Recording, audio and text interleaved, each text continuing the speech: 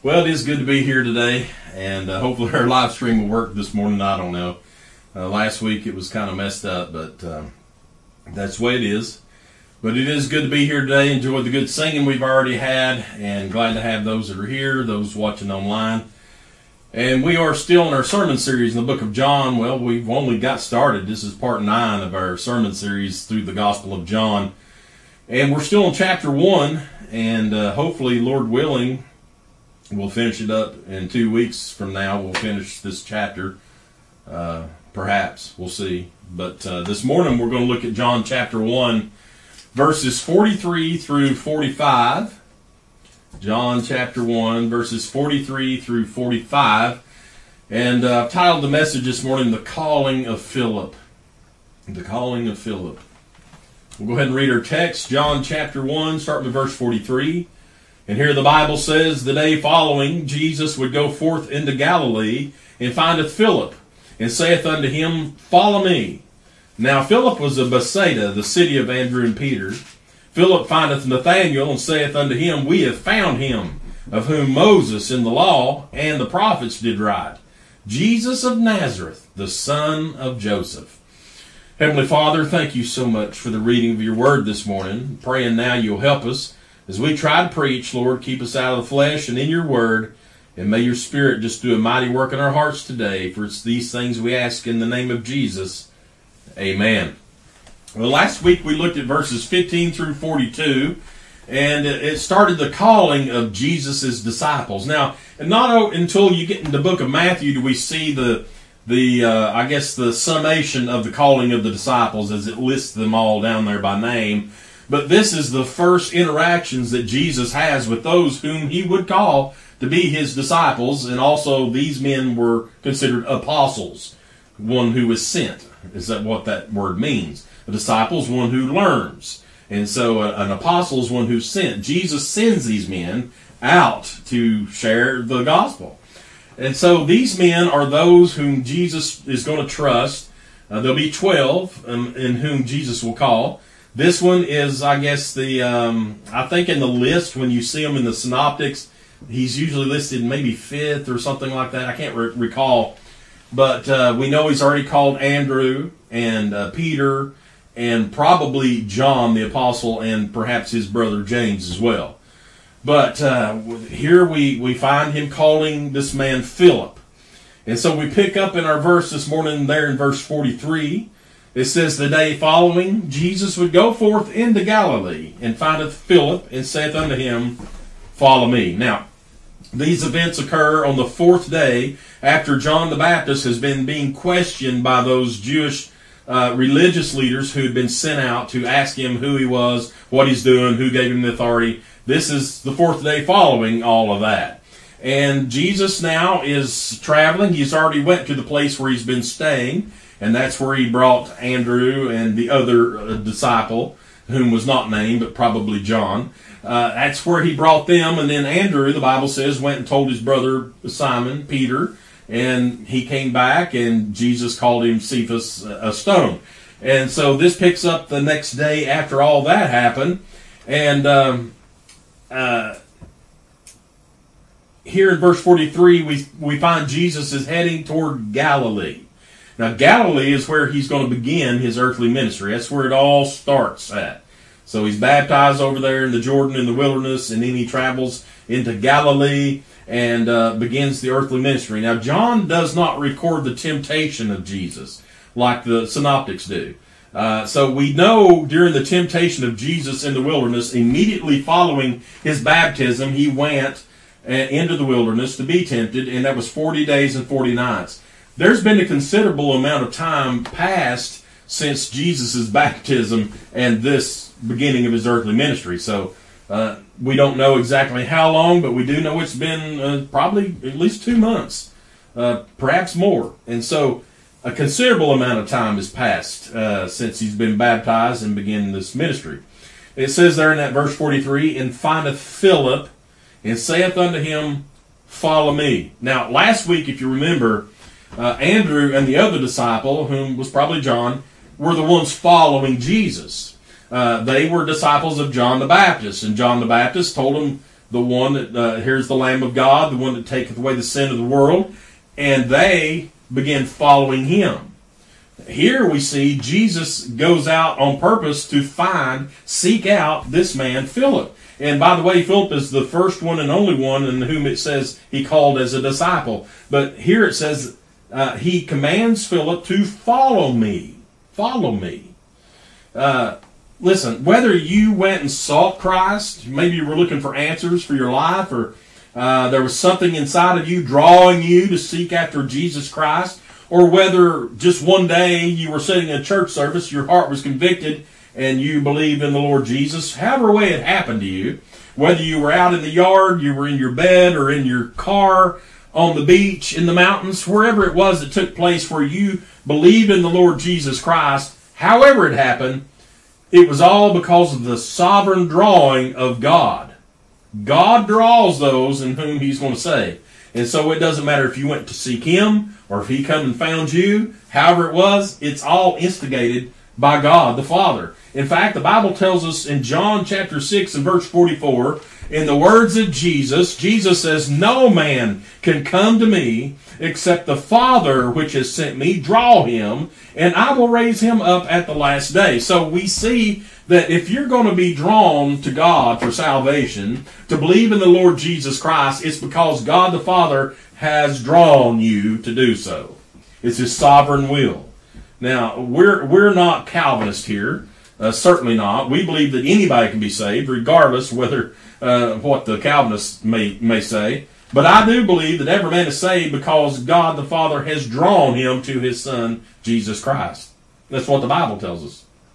Again, Jesus says this, John 15:16. He says, ye have not chosen me, but I've chosen you and ordained you, that you should go and bring forth fruit, and that your fruit should remain, that whatsoever you shall ask of the Father in my name, he may give it to you. He's speaking to the disciples there. And so he tells them all, you didn't choose me, I chose you. So despite Andrew and the other disciple coming and following him to ask him questions, it's because God drew them to do so. All right, look at verse 44 back in our text, John 1 and 44. Now Philip was of Bethsaida, the city of Andrew and Peter. Okay, so this entire message this morning is centered upon the calling of Philip as a disciple of Jesus. I was going to cover the rest of the chapter this morning, and it just got too big, and I had to cut it off somewhere, and so I prayed about it, and so I believe it's the Lord's will. We just focus on these three verses, which deals with the calling of Philip, and we're going to talk about a lot of things about Philip as we continue. I listen to messages all the time. I go to sleep with sermon audio in my ear, and I wake up in the middle of the night sometimes, and I'll choose another sermon, and so I listen to sermons constantly, at night, during the day, on the weekends, at work, wherever it is. I listen to a lot of sermons, and I was listening to this one preacher preach on John chapter 1, verse 43, the calling of Philip. And he said some things. He said, Philip is a very uninspiring individual.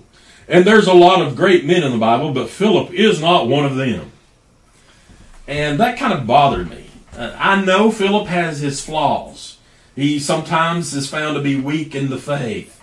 It seems that he can't really make up his mind sometimes when he needs to. And so I know he has his flaws, but to say that there's nothing great about him, he also said that there's nothing great about this man that I can find. And so I have to disagree with this preacher, and he's not the only one. There's numerous people out there that want to really put down the apostle Philip and claim that he is really unworthy to be, praised, or unworthy to be anything. And perhaps you've never even considered Philip much. I mean, there's not a lot said about him in the Bible. The Synoptics doesn't mention him at all except by name during the list of the disciples. They don't say anything about what he's done or what he's thinking or what he said or anything like that. Only the Gospel of John is the one that gives us details about this man Philip. And it's not a whole lot, but it's enough to understand why Jesus called him to be one of his apostles.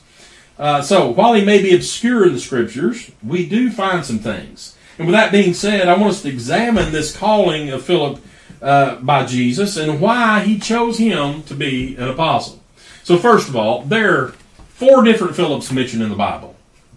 Philip the Tetrarch, who is the son of Herod the Great, and Herod the Great's wife at that time, Cleopatra. You'll find in Luke 3:1 that Philip is mentioned. The city of Caesarea Philippi is actually named after him. Caesarea to honor Tiberius Caesar, and Philippi to honor himself. So he named that city. I don't remember what the original name was, but when he came and conquered it and took over, he renamed it to Caesarea Philippi. There was a second Philip mentioned, and he's another son of Herod the Great. He had 2 different sons named Philip by 2 different wives. And so this other wife that he had, Miriam, I believe is how you pronounce her name. It's Mariamne. They had a son named Philip as well, and he's mentioned in Matthew 14:3. Now, there's 2 other disciples mentioned in the Bible. There are 2 other Philips, 2 other Philips. One is the one we're talking about today, the disciple, the apostle, this one whom Jesus called. The other one is Philip the evangelist, whom we read about in the book of Acts. Now, a lot of people get those 2 confused and believe that Philip the evangelist was also Philip the disciple. That when the apostles were there and the church began and they were needing help, that Philip was the one they called to come and wait on the tables. That's not true. He's not the same man. It's 2 different men. Philip the evangelist was one of the first so-called deacons that was called to wait on tables. The apostles didn't have time to do that. Remember, they wanted to spend their time in prayer and study. And so Philip was not the one that was called to be a deacon. In fact, Philip went on to be an evangelist, or not an evangelist, but I guess you could call him evangelist, but more of a missionary type, which the Bible doesn't talk about. We'll talk about that before we get finished. But so 4 Philips mentioned. 2 of Herod the Great's sons, Philip the disciple and Philip the evangelist. Now we're talking about Philip the disciple today. The name Philip is interesting. Does anybody know what it means? One who loves horses. A lover of horses is what the name Philip means. So Philip's name is a Greek name. It's not a Hebrew name. We know he probably had a Hebrew name because all the disciples were Jews. And so he most likely had a Jewish or Hebrew name, but we're not told what it is in the Scripture. His Greek name is Philip, and people know him by that, and they know that he is a Greek. Because when the Greeks come to seek out Jesus, the person they go to, the book of John tells us this, they go to Philip and say, we want to see Jesus. They go to him. They don't go to somebody else. You think they went to Peter. I mean, he's usually the mouthpiece of the disciples, you know. But it seems like Philip had a special role with the disciples, that perhaps he was some kind of administrator or someone who maybe organized things. But he was known by the Greeks as being another Greek Philip, probably why they went to him.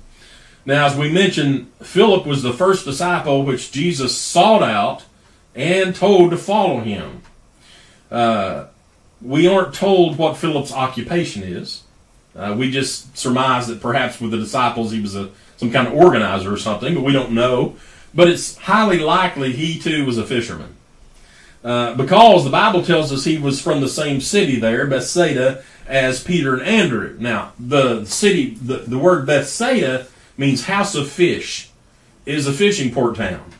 And so most of the men there probably were fishermen. They spent their time out on the waters with their nets, drawing. They didn't stand out there with a Zebco rod and reel and cast it and reel in. They didn't have those. They had nets. And so they would go out in their boats, they'd drop their nets, and they'd haul them in, and they'd take them to the shore, and then that's where they would sell them in the marketplace and such. And so it's highly likely that Philip, too, was a fisherman. It says he was from the same city, Bethsaida, as Peter and Andrew.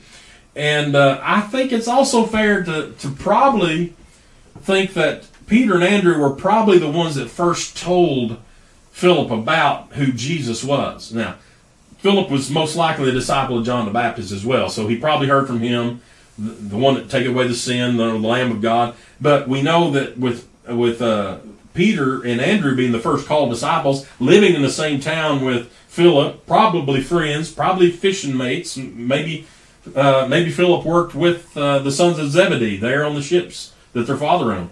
But whatever it was, I believe it's probably fair to say that they probably said, "Hey, we found the Messiah.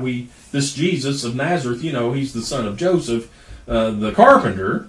We found him. And so probably he heard about Jesus that way. And I believe that's why he had no problem just following Jesus when Jesus said, follow me. Philip was, as we can tell, intellectual. He had smarts. He wasn't dumb. He was sometimes weak in the faith, which, by the way, can be said about all the disciples. This is one of the reasons a lot of people have bad things to say about him. And let me give you an instance. In John chapter 6, verses 5 through 7, we find the instance where Jesus is out there with a multitude of people, and it's beginning to get late. They've not ate. They're hungry, and they're trying to figure out how they're going to feed all these people. Well, Jesus knows how he's going to feed these people already. But he's going to ask Philip about it. Look at John chapter 6, verse 5. When Jesus then lifted up his eyes, and saw a great company come unto him, he saith unto Philip, Whence shall we buy bread, that these may eat? And this he said to prove him, for he himself knew what he would do. Philip answered him, 200 pennyworth of bread is not sufficient for them, that every one of them may take a little. All right, now we know that, of course, one spoke up and said, no, there's a lad here, he's got fishes and bread. But here we find that Jesus, the Bible says, was testing Philip, because Jesus already knew what he was going to do and how he was going to feed the people, but he wanted to hear it from Philip's mouth. Philip, what do you think? Philip, how are we going to feed all these people? So it's obvious Philip had something to do with the organization of things. Perhaps when they had a meeting or a large group of people, that he was the one in charge, saying, okay, now you people sit over here and you 20 over here and all the men in this row, all you women sit back there in the back, whatever. He was probably some kind of organizer. He knew how much money they had in the treasury. We know that Judas was the treasurer, but it looks like Philip could have been the bean counter. He might have been the one, the accountant, because he knew how much money they had, because he says 200 pennyworth. That's probably all they had. And he said, that's not enough. There's no way we can feed this many people. It's not sufficient for them. So he's very, he's intellectual, but analytical. And I can understand that kind of thinking. He's probably a real black and white type of guy. Some people work in the gray areas. I know a lot of people like that. Well, if it don't work, we'll just, do this. No, he's one of those people who says, this is how it works, and that's the only way it can work, and it can't be done any other way. I'm a lot like that. I have those ideas. I know how something should be, and it's going to happen that way. I believe that Philip's kind of like that. He'd already counted up in his head. He's already looked at the crowd, started counting how many they had. There was 5,000 men. We don't know how many women and children were there. There could have been 20,000 people there that day. We don't have any idea. The Bible only tells us about the 5,000 men that were there. And so he's already looked on this crowd and said, there is absolutely no way we've got enough money in the treasury to go and buy bread to feed all these people to be satisfied.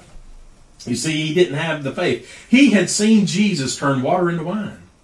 He had seen Jesus perform all kinds of miracles, healing in many things by this point. But yet he didn't have that faith to understand and know immediately, well, Jesus, you can feed these people. You turn water into wine, you can turn this, dirt into bread or whatever if you want to. He didn't have that kind of faith.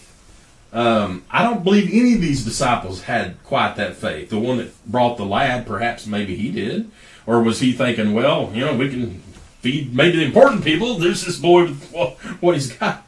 But even after seeing all the miracles of Jesus, it didn't seem like it was in the realm of possibilities to Philip that Jesus could feed all these people. Now, another reason that a lot of people speak harshly of Philip is because of what he said to Jesus. When they met up there in the upper room, Jesus told them one was going to betray him. They had the Lord's Supper, washed feet, and then they went out and Jesus began talking to him. John chapter 14, and he starts telling him, I'm going to go away. He says, let not your heart be troubled. You believe in God, believe also in me. In my Father's house are many mansions. If it were not so, I would have told you. I go to prepare a place for you. And if I go to prepare a place, I will return again and receive you unto myself, that where I am, there ye may be also. And then the question started happening. Thomas said unto them, or Jesus said, And whither I go, you know, and the way you know. And Thomas said to them, Lord, we know not whither thou goest. How can we know the way? Jesus said unto him, I am the way, the truth, and the life. No man cometh unto the Father but by me. If you'd known me, you should have known my Father also. And from henceforth you know him and have seen him. Now, this is where Philip gets a black eye. Verse 8 of John 14, Philip says something. He says, Philip saith unto him, Lord, show us the Father, and it sufficeth us. Now, listen to what Jesus says back to him. Jesus said unto him, Have I been so long time with you, and yet hast thou not known me, Philip? He that has seen me has seen the Father. And how sayest thou then, show us the Father? Believest thou not that I am in the Father, and the Father in me? The words that I speak unto you, I speak not of myself, but the Father that dwelleth in me. He doeth the works. Believe me that I am in the Father, and the Father in me, or else believe me for the very work's sake. So Jesus kind of gives Philip a little rebuke there. You know, you say, well, wait a minute, Philip. You mean to tell me all this time we've been together and you don't know me? You don't understand? You want to see the Father? And so Jesus had revealed the Father to the disciples through, like Jesus said, even if you can't understand that, at least by the miracles, can you not see? And so the entire time Jesus had been with them, he's been revealing the Father to them through himself. Now, whether Philip was expecting a physical manifestation of the Father, which I believe to be the case, I believe he was wanting to say to Jesus, if you'll make the Father appear right here, that'll be fine for us. Then we'll be okay. And notice that Philip didn't say, if you'll let me see the Father, then I'll be okay. No, he said, us. Let us. Let us. And so I believe he's talking or speaking for the entire crowd of disciples. I believe they all felt the same way. There wasn't one of them spoke up and said, "Shut up, Philip! Don't you know that he is the Father? Don't you understand?" None of them say that. They're all probably sitting there thinking, "Oh boy, I'm glad he asked, because I didn't want to do it." But Philip said, "Lord, show us the Father, and it sufficeth us." And so Jesus kind of rebuked him there. Before you want to give Philip a hard time, though, I believe it's safe to say that any of us, if we had been there that day, we'd have been the same way. We'd either been the one asking the question, or we'd been one of the ones saying, "I'm glad he asked the question." So I believe all the disciples had the same lack of faith that day, and that's the reason Philip asked him for all of us. Another thing about Philip, despite his lack of faith, we find that he was a strong witness for Christ. It wasn't like he was a faithless man that had accepted the call to follow Jesus and just went out and lived his life like usual. No, he was busy about the Father's business. We find in our next verse, back in John 1:45, it says, Philip findeth Nathanael, and saith unto him, We have found him, of whom Moses in the law and the prophets did write, Jesus of Nazareth, the son of Joseph. So, despite his seemingly lack of faith at times, he was strongly believed in Jesus, knew who he was, knew he was the Messiah that had been promised, and he was a student of the Scriptures. Now, he didn't have the New Testament, so he didn't have the luxury like we do of going and seeing the dumb things the disciples said. All he had was the books of Moses, the Pentateuch, the five books of Moses. And he had the prophets, and he had the Psalms. He had those books, the Old Testament. And so he remembers what it said in the books of Moses. The books also referred to as the book of law, because the books of Moses contain the law. But he tells Nathanael, first of all, that's another sign there of his faith in Jesus. He goes out to find his friend and wants to introduce him to Jesus. We have found him, he says. We, what does he mean we? And why does he say we found him when Jesus is the one that found him? Again, it doesn't matter how it happened. It was God drawing Philip to Jesus. But he comes to Nathanael and he says, to him, "Hey, look, we found this the the one whom Moses was talking about, and that's referring to the Messiah. And he's Jesus of Nazareth, the son of Joseph. Maybe they knew who Joseph was. Maybe he's just calling that because that was common for someone. If you're going to explain who somebody is, you say whose son they are. I'd be the son of James Chesney. That was my dad's name. And so if anybody want to explain to somebody, well, who is that guy? Oh, that's Byron, the son of James Chesney. Oh, James Chesney. Yeah, his boy. But anyway, he's referring to Jesus as being the son of Joseph. We know that Joseph was his stepfather. He wasn't his birth father. The Holy Spirit was the birth father. God was the birth father. Despite his, what some would call his uninspiring ways, he was a spokesperson for Christ. He went out and found his friend and told him about it. And when he talks about the whom Moses and the law and the prophets did write, it's obvious that he studied God's word and understood it. Like we said earlier, he's probably a disciple of John the Baptist as well, so he knows what John is taught. But for example, in the Old Testament, the law, the book of Moses, Genesis 3 and 15, that's the first mention that we see of this Messiah that's going to be sent. And while it may not say the word Messiah, we can tell from rightly dividing the word of truth, that's whom it's referring to as Jesus Christ. Genesis 3:15, after the fall of man in the garden, the Bible says, "And I will put enmity between thee and the woman," speaking to the serpent, "and between thy seed and her seed. It shall bruise thy head, and thou shalt bruise his heel." Now, we all know that that's referring to the Lord Jesus Christ, is who that's referring to.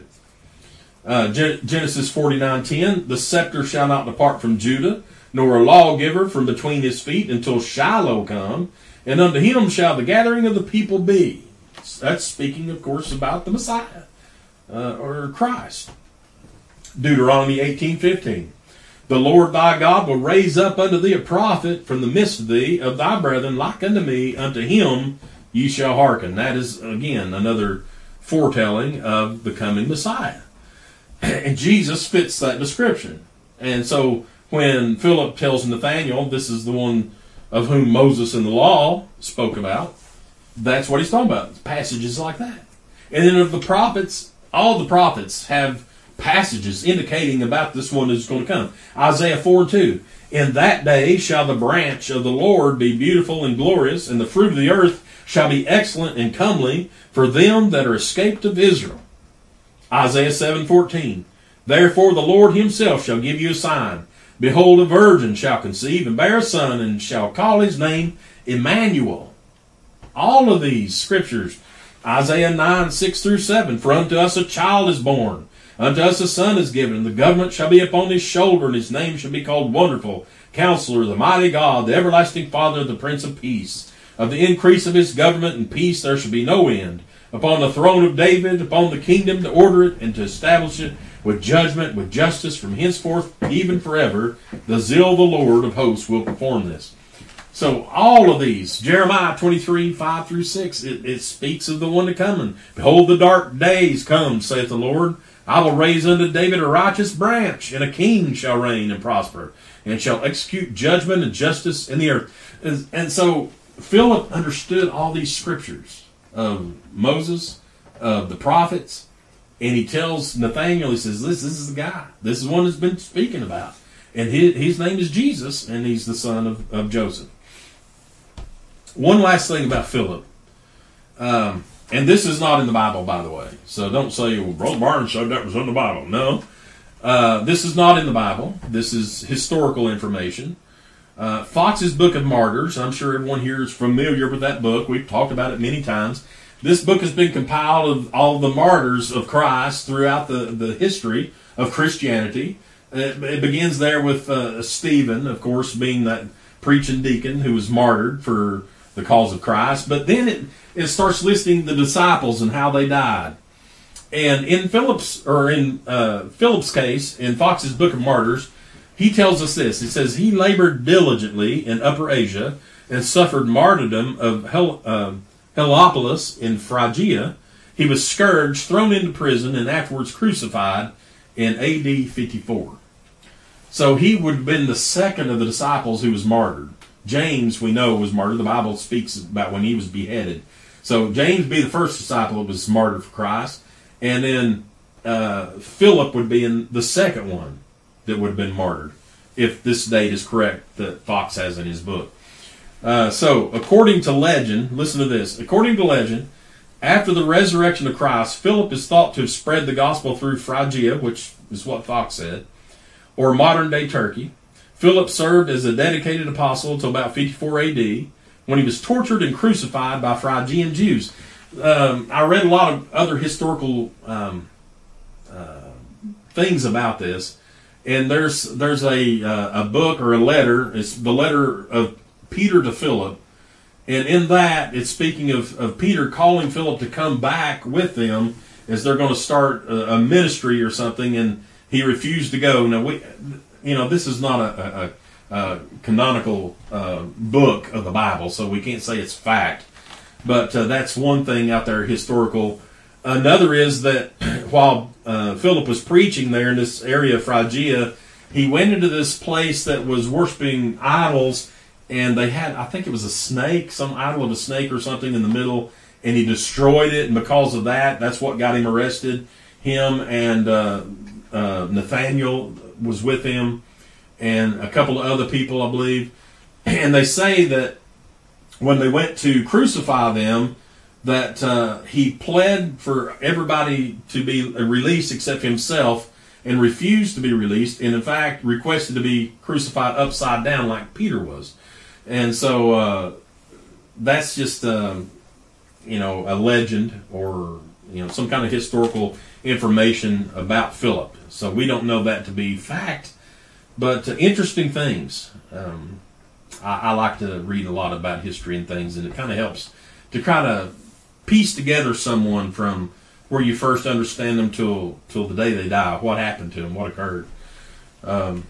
So, in conclusion, was Philip perfect? No, he was not perfect. But neither were any other of the disciples. Philip wasn't the one that denied Christ like Peter did. Yeah. He didn't betray Christ like Judas did. So to say that Philip, there's no good thing about him, nothing great about him at all, or anything, that's just not true. I find he's a follower of Christ. He believed in the Messiah. He told others about Jesus. He was always there. He was always thinking, always trying to organize. And so I find a lot of great things in him. You know what I like the best about it? Despite maybe having weak faith at times, what I can do is look at Philip and say, thank you, Lord, for telling me about that guy. If everybody was perfect in the Bible, what would we do? We sit around and say, I just cannot achieve that. There is no way that I can be used by the Lord, because I'm nothing like that guy. What if we were all compared to Joseph in the Old Testament? Ain't none of us going to reach that. Or Daniel. Who's going to achieve that? None of us. And we can be a Peter, we can be a Moses, we can be a Philip, though. Philip tried. Philip was there. Wasn't always the strongest, but hey, it just goes to show that God can use anyone at any time to fulfill His purpose. So that means me, that means you, that means anyone, even the worst person that you know. God can still use them for His glory. And so I'm glad about that. So, Lord willing, we're going to pick back up in verse 46 in 2 weeks. We are going to be at Northside Baptist Church next Sunday, preaching there. I believe was that the 5th? Whatever it is, it's next Sunday. And so next Sunday we'll be at Northside Baptist Church for both services. And I believe they start at 10:45 in the morning, and in the evening 6 o'clock p.m. So come out, be with us. You'll have a great time. And we'll, Lord willing, pick back up in this study in the sermon series in the book of John in 2 weeks. So let's go to the Lord in prayer. Heavenly Father, God, we come to you this morning thanking you so much for the message. Lord, I pray that it's been helpful, and thank you so much for showing us the truth in your word. God, not shielding us from any of the flaws that any of the men had that followed you. And Lord, to have us understand that you can perform your will through us despite our shortcomings, despite our problems, and even despite our lack of faith at times. And Lord, we know we have it. Lord, we're just praying that you help us, strengthen us, give us the faith that we need to tell others about Jesus. And God, we need you to do it for us. We can't do it on our own. And Lord, we're praying for that individual or those individuals out there today that may be listening to this message, and God, they're lost. They've never trusted Jesus as their Savior. And Lord, we know that if they die, they're going to go to hell. And Lord, we don't want that. And we know that it's not your will that any should perish, but that all should come to repentance. And so, Lord, we're praying that you will convict their hearts before it's too late. Lord, help us here at Porchlight Baptist Church. God, may we be a shining light in this world of darkness. Lord, may these messages go across this world and help others. And God, I pray that we'll always be in your will, in doing things in your way and not ours. And Lord, we thank you so much for these things we ask in the name of Jesus. Amen.